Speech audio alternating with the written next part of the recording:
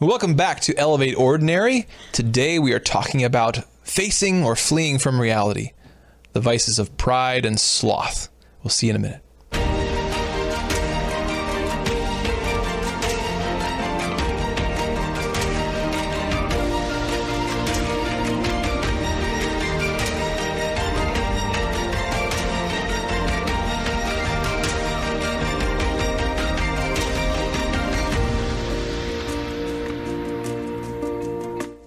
Welcome back to Elevate Ordinary. I'm your host, John Mark Grodi, here with my wife, Teresa, and we want to thank you again for joining us for another discussion on day-to-day life, on the ordinary pursuit of goodness, truth, and beauty, as we like to say. But before we get to our episode today, I want to tell you about how you can support what we're doing here on Awaken Catholic and on this show and the other great shows we've got going on. Please join the Awaken Nation. Go to awakencatholic.org/donate. Make a one-time or recurring donation. Allow us to continue to develop this ministry, these great shows, this great content, to spread the truth and goodness and beauty of Catholicism with the world. And also go to hallow.app/awaken and download the Hallow app. It's a great app, a great addition to your prayer life, a great way to carve out some silence and some presence in your day. Check it out. It's really, really cool. So, Teresa, we've been... I've been enjoying. This has been a lot of fun. There have been lots of discussions. For those of you who don't know, yes. I don't know why you would know, but we use our date time to record these episodes. Welcome to our date night. Thanks for being with us about it. Yeah.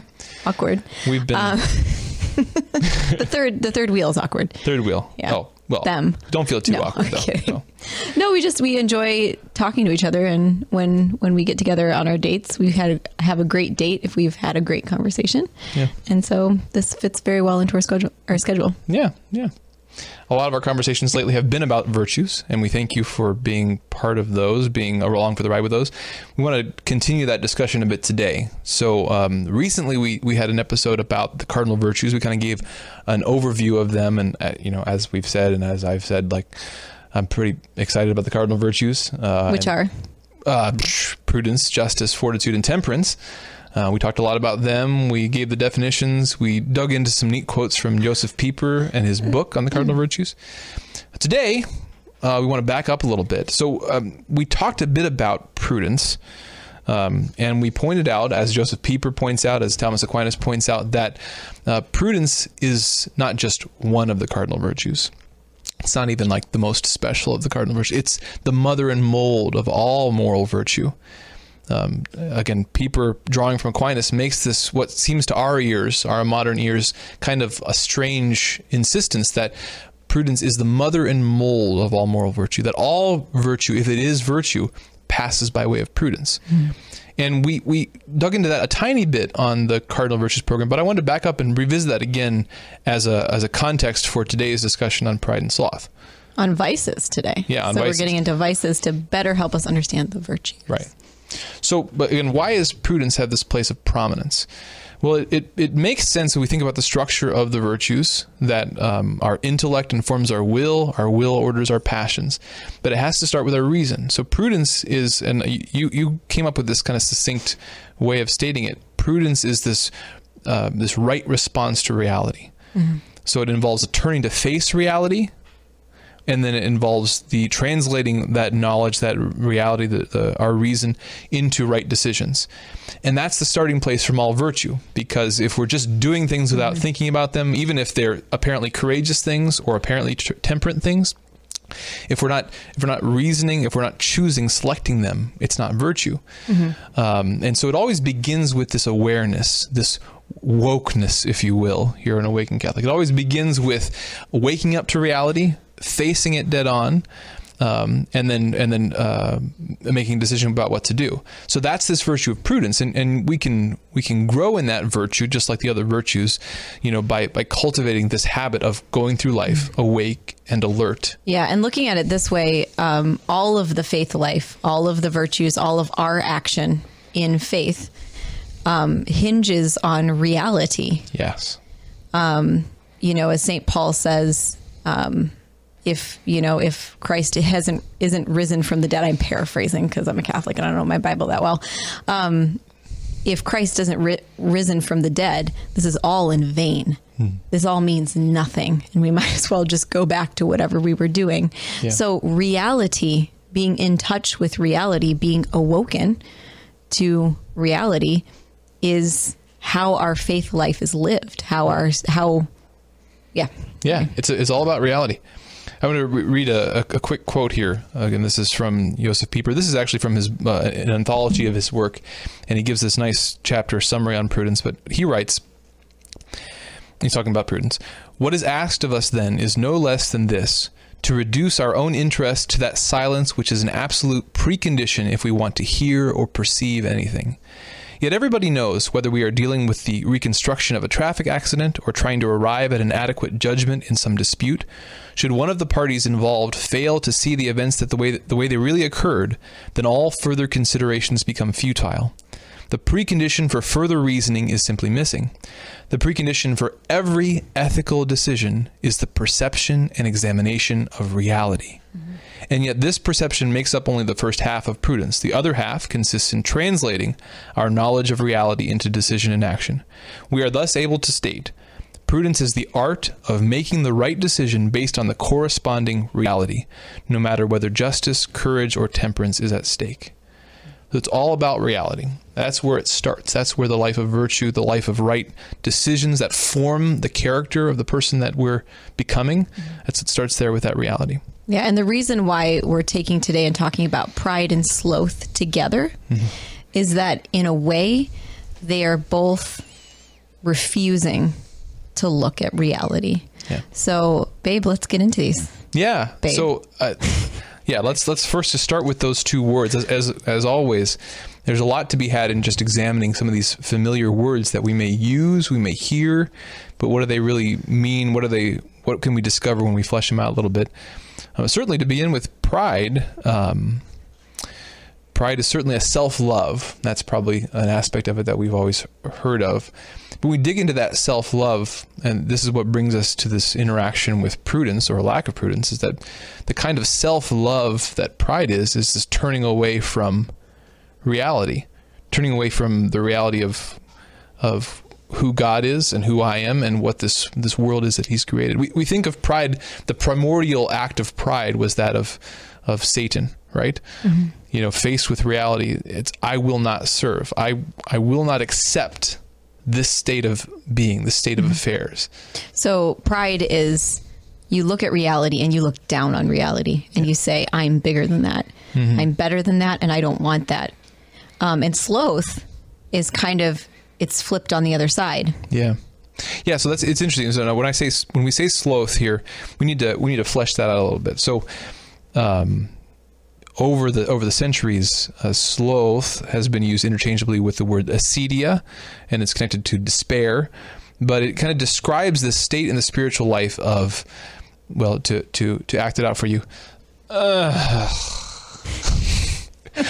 This, and let me read a little bit here. This is what Pieper has to say about the vice of sloth or acedia. He writes someplace here. I threw his notes in the trash right before this episode started, so they're out of order.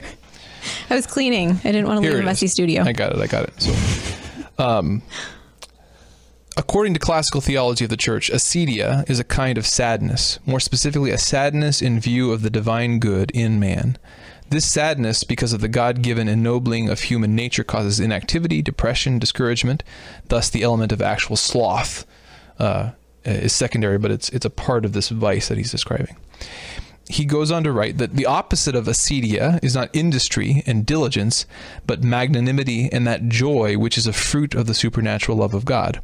Not only can acedia and ordinary diligence exist very well together, it is even true that the senselessly exaggerated workaholism of our age is directly traceable to acedia, which is a basic characteristic of the spiritual countenance of precisely this age in which we live. The indolence expressed by the term acedia is so little the opposite of work in the ordinary meaning of the term that St. Thomas says rather that acedia is a sin against the third of the 10 commandments, by which man is enjoined to rest his spirit, the commandment about the Sabbath. Genuine rest and leisure are possible only under the precondition that man accepts his own true meaning. So let's back up here for a moment. There was a lot in there. What he's drawing attention to is when maybe the first thing we think of when we hear the word sloth is we just think of laziness. And, you know, that it can refer to that. It could refer to that. The words sort of change over time what they're referring to. But what we're trying to get at here is something much deeper. It's this deep-seated sadness of soul about reality. Mm-hmm. So whereas the prideful person will look at reality, who they are created to be in light of God, and they'll look down on it and say, I'm bigger than that. I'm better than that. I won't be who I'm. Yeah. The slothful person looks at the goodness and greatness that God has created them to attain and says, it's too much. I don't even want to, you know, and then bringing in the workaholism. Yeah. What are you fleeing from? Yeah. What is the thing that you are created to be that you're fleeing from in your workaholism? And that's why the remedy to sloth is proper rest. Mm-hmm. Proper rest. Yeah.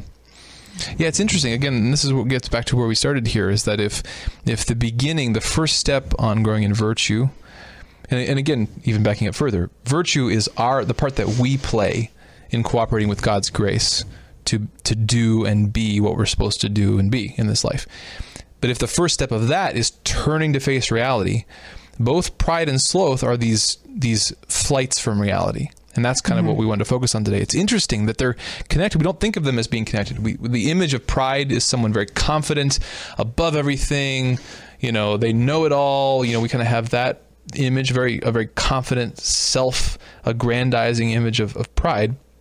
And on the other hand, this acedia, this sloth leading to an ultimate despair, that seems to be the opposite. But what's interesting is that they're connected. I'm going to read a quote here. This is from Peter Kreeft's book on virtues. I think it's becoming virtuous, something with virtues. I'll put it in the show notes here. He writes, "Pride has ingrown eyeballs. Humility stares outward in self-forgetful ecstasy. The God who loves us with an everlasting love is infinitely determined to bring us to that point, the consummation of the spiritual marriage. It is to make that moment possible that he trains us in humility. We must be stripped of all of our frumpery and fancy dress for the naked embrace of the Spirit. Humility is the marriage bond of heaven. Pride is the frigidity of hell." And we'll get to humility in a moment, but he goes on, because this is the salient part for this part of our conversation. "The opponent of pride is not despair, but humility, or poverty of spirit. Pride and despair are twin brothers. They do not exclude each other, but encourage each other. There is a secret pride in despair, a tragic grandeur, an overweening claim unfulfilled. And there is a secret despair at being human in pride's demand to play God. Humility is the opponent of both. It keeps us from despair as well as from pride. The greatest virtue keeps us from the greatest vice." Oh, there's a certain pride in despair. Yeah. You know, I can think of situations in which someone is happy to be in their rut. Yeah. I know I do this, but what am I going to do? Yeah. You know, it like gives me chills. Yeah, there's both. In both, there's this refusal to face up to reality. Again, going back to prudence for a second here, there's different ways to fail at being prudent. You know, this first step of facing reality and being decisive. You know, one way is a failure it's not sort of a defiant failure. We can go through our life thoughtless, kind of lukewarm, and just fail to get around to being prudent. And that's a vice, that's sinful, but it's maybe less intentional. There's also the failure to be prudent in the sense of when we recognize what we should do, just being weak, not being able to do it, you know, lacking courage, lacking temperance. And again, that's a vice too, but it's not as serious. But there's a difference between those situations and this deeper refusal to look at reality at all. This more, it's maybe still subconscious, but this more direct flight from reality, this fleeing from the reality of who God is and who he made me to be. And both pride and acedia, or sloth or despair, they're two ways of fleeing from that, but they're ultimately connected. And that's what's fascinating in this quote from Kreeft. Yeah, and the more that you flee from reality, the more vicious you become, the more vice-ish you become. Because as long as there's something there nagging, you're trying in every possible way to cover it up, to, do something better so that I can atone for this thing that I just refuse to look at, whatever it is. Yeah. Like I can't look at it. Yeah. Ooh. Well, let me, so another quote here. This is Pieper going on, but this fleshes out sloth a little bit more. He writes, "This sorrow is a lack of magnanimity. It lacks courage for the great things that are proper to the nature of the Christian. It is a kind of anxious vertigo that befalls the human individual when he becomes aware of the height to which God has raised him. One who is trapped in acedia has neither the courage nor the will to be as great as he really is. He would prefer to be less great in order thus to avoid the obligation of greatness. Acedia is a perverted humility. It will not accept supernatural goods because they are, by their very nature, linked to a claim on him who receives them.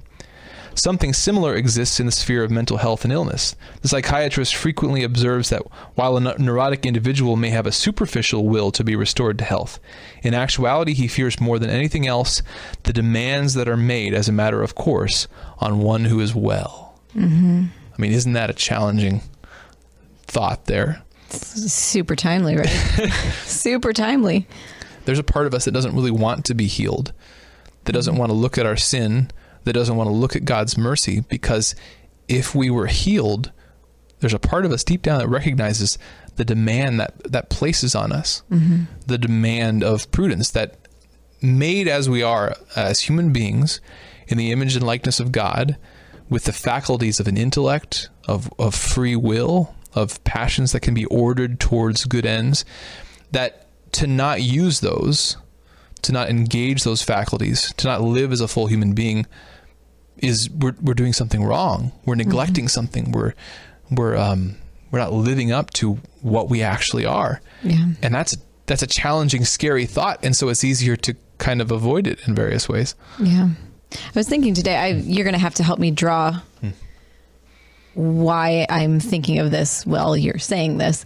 But I was thinking today about how I actually enjoy mm-hmm. how it seems like our life, like we have 5 young children, and we live in a very small house, and we have a dog and a garden, and et cetera, et cetera, et cetera. And it seems like every third day we are reevaluating our day-to-day structure in our family. Like, okay, this doesn't work with this kid anymore, and chores need to be evaluated. And the way in which we, this kid's getting older, which means that we have to engage him in a different way, and we're always, it's like this continuous, always going back over how we're relating with one another, where we're failing, where a certain sin is coming back up. And we're constantly talking, and reevaluating our life, which sounds it sounds horrible. Like I'm thinking of Jordan Peterson now, who is a non-Christian, a non-believer, but when he thinks about, I love Jordan Peterson, so don't get me wrong, but but when he thinks about Christianity, he sees it as crushing because it puts so much on you, that you always have to be striving. You always have to be moving forward. And as soon as you start to, you stop growing and trying to be virtuous and trying to look at my reality. I mean, that's really what we do in our daily life. We look at our reality, which has changed. It changes daily with the kids and the growth and jobs and coronavirus and all these things. Things change daily, and we, as the adults in the situation, we always have to be reassessing, okay, what works here? Does bedtime need to be moved here? Does this, now the sun's coming up at this time, and it's heavy, but it is so exciting every time that we have to re-engage and think about how now our life has to change, and it's probably going to change next week again. But it's like this shoulder to shoulder, we know that there's a purpose, because even in this life, our Lord shows us that when you try to make a good decision, it may not look perfect, but he gives you victories in your life. He gives you peace. First and foremost, I mean, that's how you know what you're doing is the right thing. You have peace, internal peace.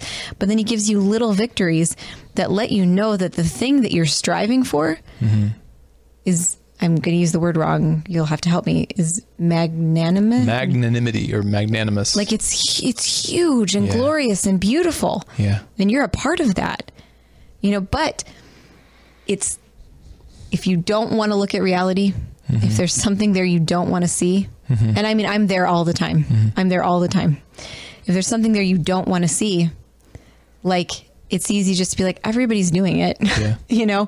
Everybody sits on their phone for 4 hours and like scrolls through things. Everybody does it. Everybody just ignores their kids, like everybody, yeah.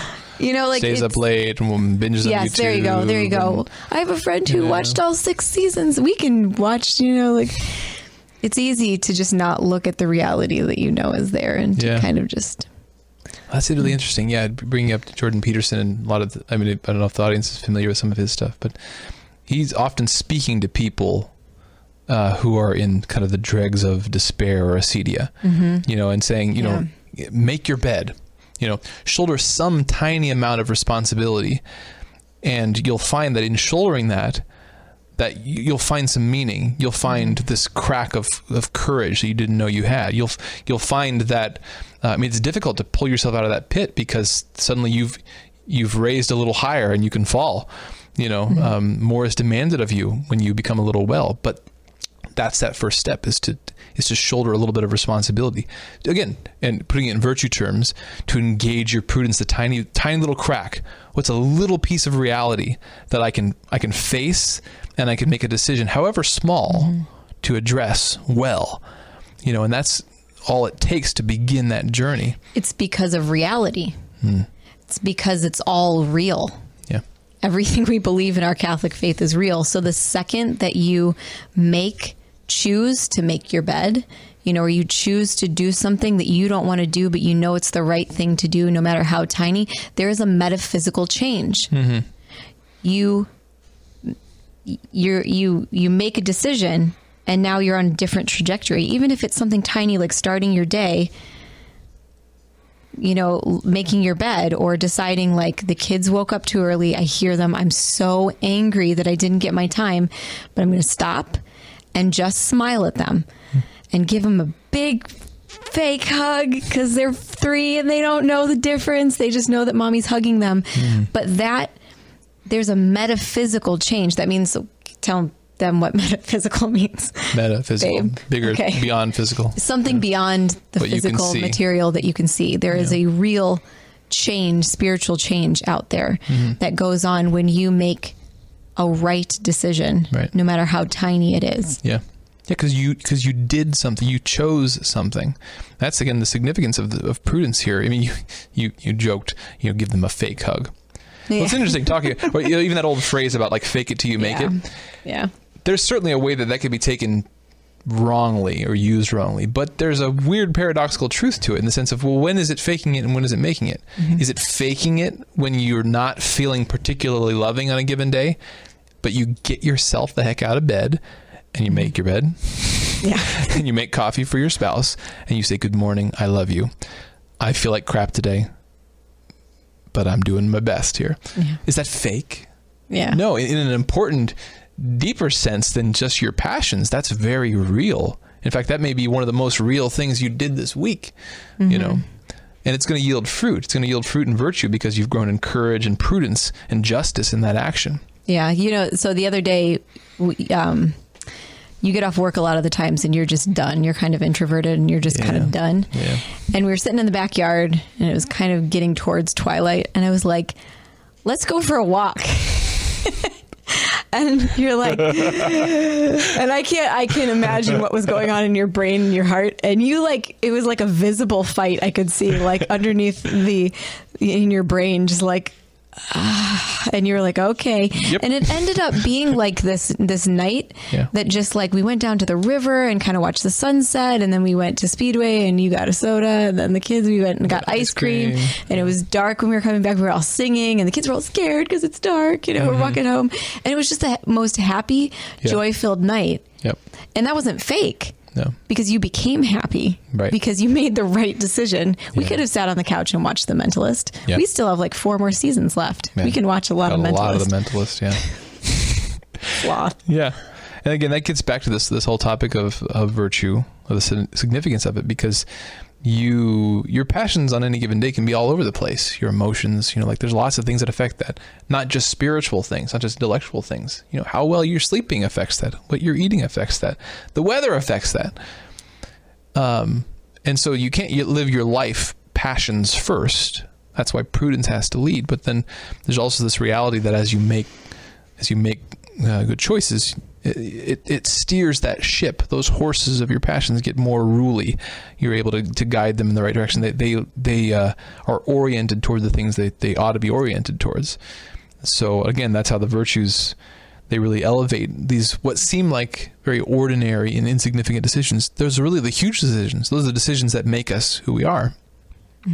So now with pride and sloth, like I can imagine like a movie character, based on the definitions that we've just set forth, like pride looking down pride at is who an you egoistic self-love. It looks down on truth and reality. It resists God, resists reality because it wants to make its own reality. It wants to hold on to its own sort of fantasy of what reality is. And then sloth looks up and just doesn't want to reach those heights and just wants to stay down here. It looks at reality. It resists the goodness of reality. It resists the demands and responsibilities that reality places on it. It would rather just ignore it and flee from it and try to hide from it.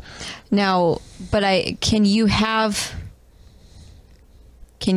sloth without pride and pride without sloth? So flesh out what that would look like. Yeah, well, so that's again that quote that I read from Kreeft I find really fascinating here, because as you dig into those, especially at their deepest, I mean, there can be kind of more surface level manifestations of pride in simply an intemperance, but this real deep rooted pride that is in opposition to true charity and humility and prudence. It always seems to be intertwined with this deep despair or acedia at its deepest root. Because again, they're both a flight from reality. And so, I mean, think about it for a moment. Imagine this scenario when you're at your worst moment of pride. Perhaps you had a plan of how things are going to go and they've not gone your way, and you have this pride, this angry pride well up within you because the universe has not operated according to your plan. And I think we've all experienced that at some point, maybe some more than others, depending on our temperament. I certainly have experienced that moment of just being angry at the world. Why can't the world and other people just cooperate for one moment? But what's interesting is on the back of that movement of your heart is always a bit of a tinge of despair. A tinge of like, well, why the heck do I even try? Why the heck do I put in all this work just to have it all? There's a part of you that just wants to give up and just say to hell with all of it. Pretty sure I said that out loud in front of the kids today. Might have, yeah. I mean, before this podcast. There's always a tinge of one. There's like a yin yang in there. There's a tinge of one and the other. And as Pieper pointed out in his quote, or Kreeft did, there's always a tinge of pride in this deep despair. That I reject reality. It's just too much. There's this desire to remain a victim, to remain down there. At least what I have in that deep. So at least I have it's funny, but I think you can hear both pride and the deepest form of acedia sing Frank Sinatra's "I did it my way." After everything else, at least I did it my way. Again, there's this kind of this pride in acedia and despair, and vice versa. Yeah. About self-loathing. Well, I think that's a bit of what's in there. This sloth or acedia. Again, I feel like when I think about the devil, which is not often, but like, or like Dante's devil in the bottom of hell. Yeah. The bottom of hell hating himself. is ice in Dante's Inferno, which is interesting. Yeah. The bottom of hell, the deepest pit of hell is not fire. Or like... it's ice, which I think is significant to this thing, that there's this, in the flight from reality, even the final last thing is this sort of freezing up, this refusal even to act or to move or to be. So a long time ago, I was listening to Dr. Ray Grundy on Catholic radio, and he was talking about you can see when people hate themselves because they never learned to be disciplined. Yeah. And I didn't quite understand it when he said it. And then I remember seeing probably our 4-year-old or 5-year-old, like he was somewhere in the area of having some kind of self-awareness. And he was undisciplined in a certain area, and he was having like a temper tantrum. And you could tell that he had enough of the self visibility that he hated himself for having acted that way towards me. But it was like he didn't know what to do with all those feelings. Right. You know, like he was embarrassed about how he just acted, but he was still throwing his temper tantrum or still angry that he didn't get the thing.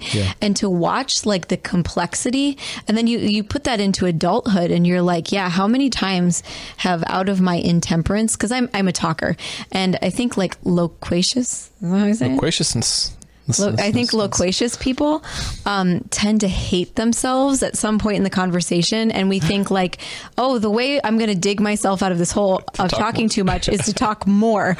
So I'm going to explain more and talk more. I don't know what you're talking about. I've never had this problem ever. And you really like, you begin to hate yourself. And you can't get out of it because you don't have the discipline to know how to get yourself out of that situation. Yeah. And I can really feel both a pride, like a hating myself, but also like still trying to somehow salvage some of like this. No, this is really good. I think this gets at the intertwining of those two really well. Pride is a certain type of self-love, and acedia, despair, sloth, this thing that we're trying to describe here, is in a certain sense a self-loathing. But again, there's always one and the other. The prideful person, at the height of their pride, really hates themselves. That's why they won't face and be who they actually are. That's why they have to reject the reality. They have to hide from the reality and cling to their unreality, cling to their fantasy, cling to... Satan can't be God. He can't beat God. He can't really defy God, but he'll hold on to that reality till the end of time. Well, beyond the end of time, because he's not in time. That's what's going on. There's a bit of that going on in pride. There's this self-love that's fleeing from the real self-loathing that's connected to reality. And on the flip side, at those moments of self-loathing, well, what's at the core of that self-loathing? It's this prideful self-love that wants to hold on to its intactness, that wants to resist those things that would threaten it and make it face to the reality of its own sinfulness, of its own weakness. I mean, for the person who hates themselves, they don't want to look at reality and look at the depth of how crappy they are.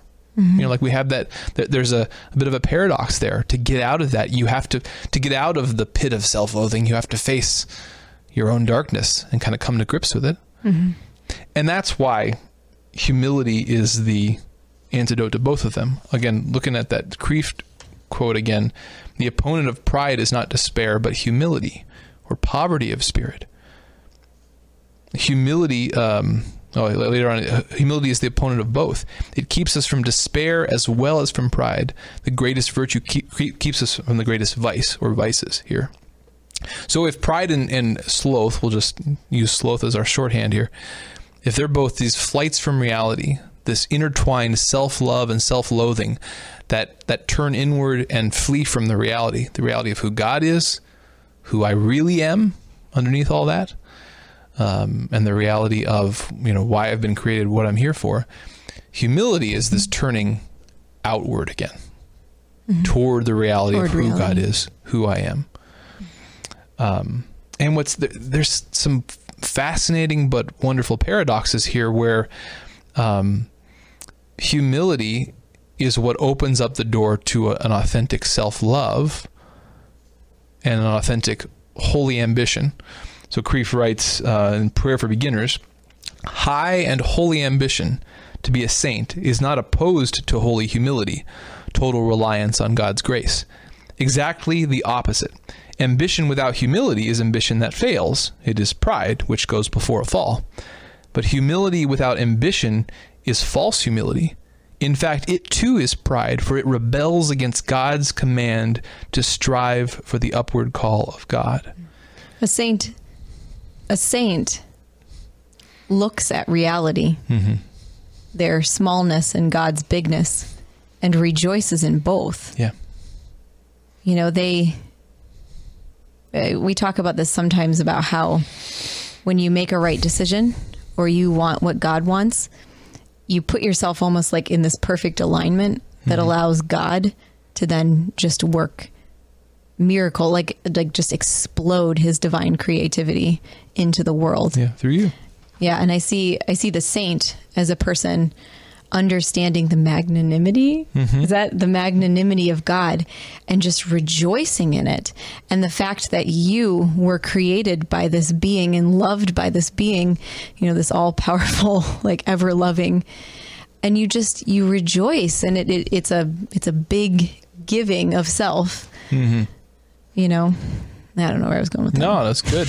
Yeah. So, pride and sloth are both this turning inward toward the self, this self-love and self-loathing, but humility is a turning outward. And we discover, especially as Christians, we discover that the kind of self-love that pride isn't really a self-love, right?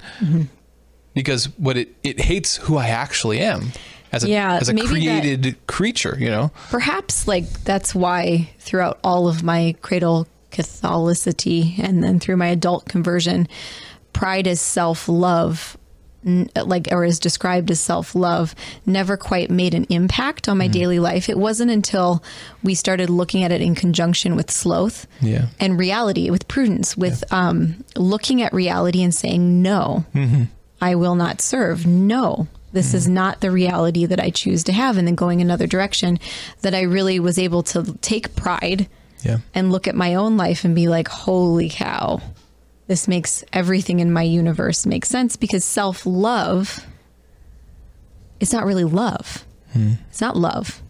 It's self-idolatry, or it's self-idolatry. That's exactly what it is. Self-love that divorces itself from reality, from God, that turns away from reality and tries to hold on to self. That's not it's certainly not really love. And it's because pride. Self-love is good. Yeah. I mean, we have this paradox in the New Testament. Love is good. Love your neighbor as yourself.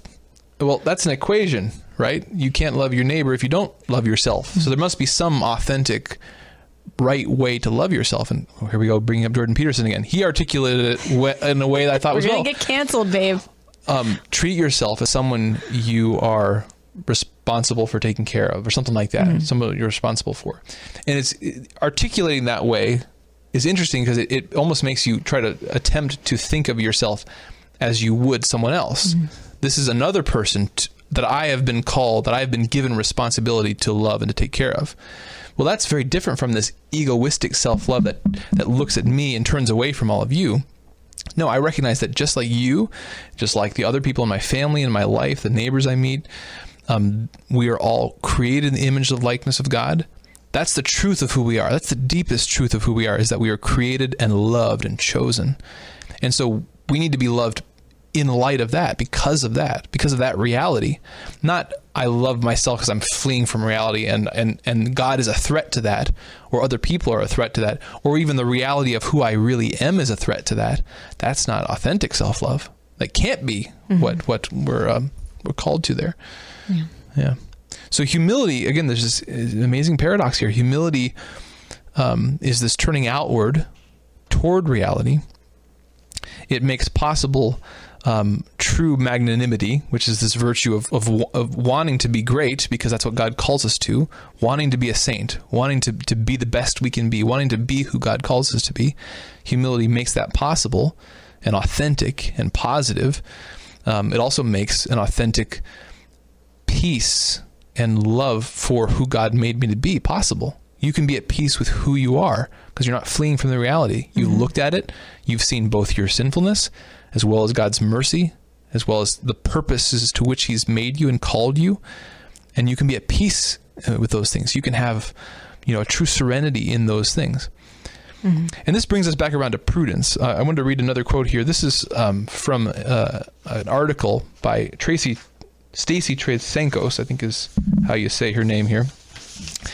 But she writes, if I can find it, The other three cardinal virtues are meaningless unless they are grounded in prudence. That's why prudence is the principal cardinal virtue, as we've said. In turn, prudence depends on the higher theological virtues, faith, hope, and love, but namely love, from which all virtue flows. To be authentically prudent, we must love truth, hope for a future good, and have faith in God. So the connection of the cardinal virtues to the theological virtues must be remembered when learning to practice virtue. The significance here of humility is that we, underneath the cardinal virtues, underneath our acts of cooperating with grace, is our being open to the grace that's animating us, to the source of the grace, to the source of life, to the source of truth. And if by our pride or sloth we're rejecting that, we're separating ourselves, we're trying to hide from that reality, we are cutting ourselves off from that grace, from that love.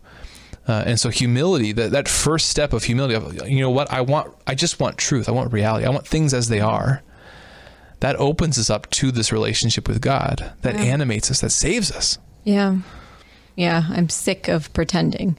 Yeah. I'm sick of doing what the people say I need to do. I'm sick of, like, you know, you find a lot of people at their turning point just be like, I'm sick of being a victim. Like, I'm sick of being tired. I'm sick of being sick. I'm sick of, you know, like, and so then what's your next step? Your next step is, well, what is real right around me? Yeah. What is real?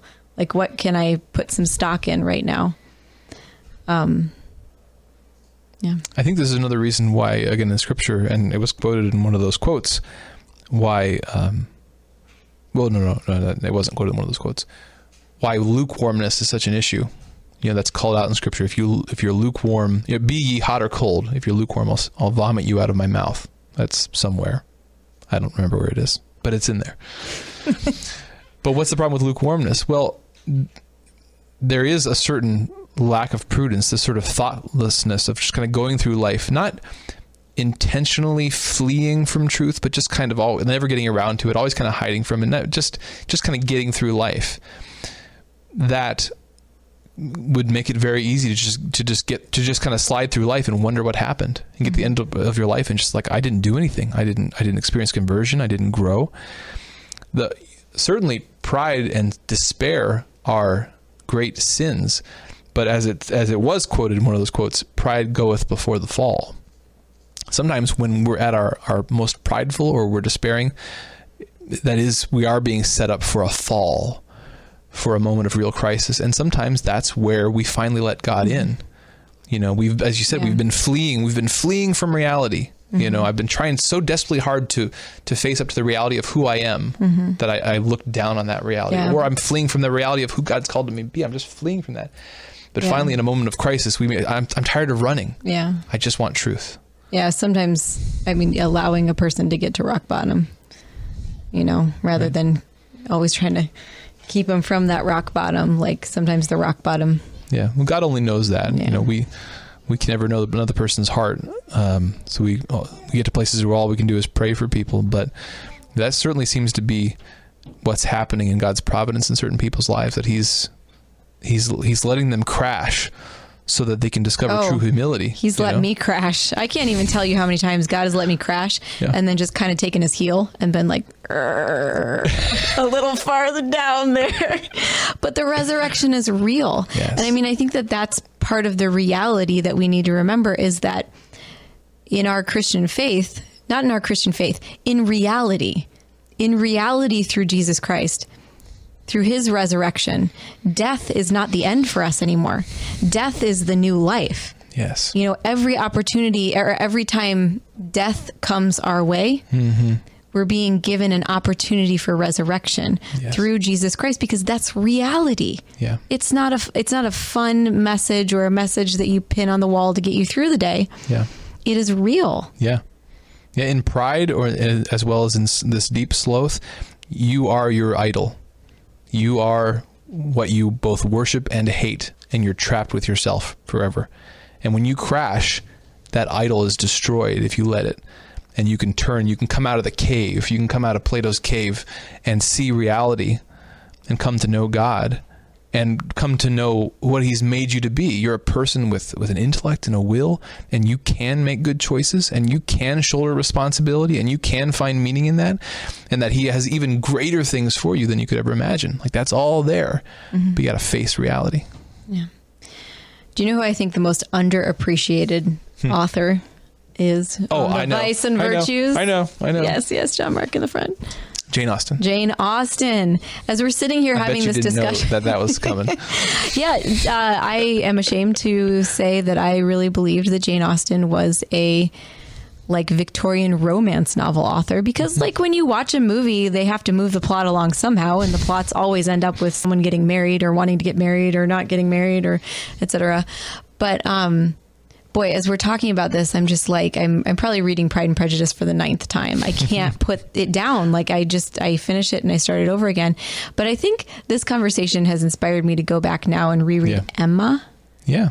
Because it's all about Vice and Virtue, Pride and Sloth, truly, and all of it, and particularly in youth. Emma's about youth. Yeah. The youthful. Yeah. Anyway, I need to find someone else who's read Jane Austen as many times as I have. Prepare. We'll have a couple episodes. You need to read. We'll find some good instances of Jane Austen novels where we can pull out some virtues and vices to explore further. So, well, to wrap up today, as just a quick recap, because I think it's helpful for me to have this visually. Again, we've been exploring the cardinal virtues, and I like to think of prudence as kind of at the helm, at the top there. The mother and mold of all virtue passes by way of prudence. And the primary thing that prudence attends to in facing reality is justice, the reality of my interconnections with other people, my God, my spouse, my neighbors, attending to those and trying to put them in the right order and trying to do them. And then to carry those out, I need courage to face difficulties externally, and temperance to order my passions so that they're pointing in the right directions. But if we back up to that prudence, if prudence is facing reality, then we all grapple with, at times and at different degrees, this urge to refuse to face reality, this urge to flee from reality. Sometimes the urge comes from this sense of an inordinate self-love that wants to hold on to myself and avoid the things that are threatened to me. Sometimes that comes in the form of this despair that wants to hold on to myself and resist the demands that are placed on me. Pride and Prejudice, babe. Now I'm just thinking of Elizabeth Bennet. You can't have pride without prejudice, because your prejudice is not facing reality. That's right. Oh, yes. I know, right? Oh, man. It only took me 9 times of reading that book to get that, right? Okay, we need to wrap up. And finally, humility is the antidote to both of those. That self-love and that self-loathing that prevent prudence. Humility is the bridge. Humility is this turning outward to face reality humbly, to submit to the reality of who God is, who I am, and that He's created me and for His purposes. And it's in that we reconnect with the theological virtues, the faith, hope, and love. We're able to reconnect with God, with reality, and we can proceed from there to be the people God's calling us to be, made us to be. Amen. I'm holding back right now all the things. Save it all up. So if you are an amazing Catholic, I guess you don't have to be amazing, you have to understand some kind of Catholic teaching, vice virtue, and you've read Jane Austen on repeat, please contact me because I want to talk to you. Yeah, well, and we hope you've enjoyed thus far some of these discussions on virtues. We hope you're enjoying this show. We're going to be here again next week with more interesting topics from everyday life, of how we can kind of dig in a little deeper and discover the opportunities to pursue truth and goodness and beauty and our Lord Jesus Christ. But in particular, these little studies on virtues, we're going to continue them, virtues and vices. And so if you have any thoughts about those, any requests, any input, we'd really appreciate that as well. So with that, I just want to remind you that, again, if you like what we're doing here on this show, on this channel, in this apostolate, Awaken Catholic, you can become part of the Awaken Nation by going to awakencatholic.org/donate. If you could make a one-time or recurring donation in support of this ministry, we'd really appreciate it. It goes a long way. And there's also some neat members-only stuff available to you, and you can find that out on the website. But also a great way to practice some of these virtues, prepare ourselves, find silence, find presence, grow closer to our Lord, a really neat tool for that is the Hallow app. And you can go to hallow.app/awaken to download that app to get a free 30-day premium subscription, but also to support the work of Awaken Ministries. So check those both out.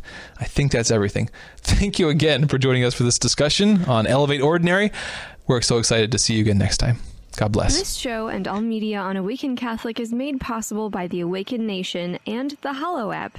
The Awaken Nation is a community of people like you who support all things Awaken for as cheap as a cup of coffee a week and get access to exclusive content. Learn more by visiting awakencatholic.org/donate. Hallow is the only audio-guided Catholic prayer app focused on contemplative prayer and traditional Catholic meditation such as Lectio Divina, Daily Examen, and the Rosary. We here at Awaken all use Hallow every day and love it. To learn more or give it a try, visit hallow.app/awaken.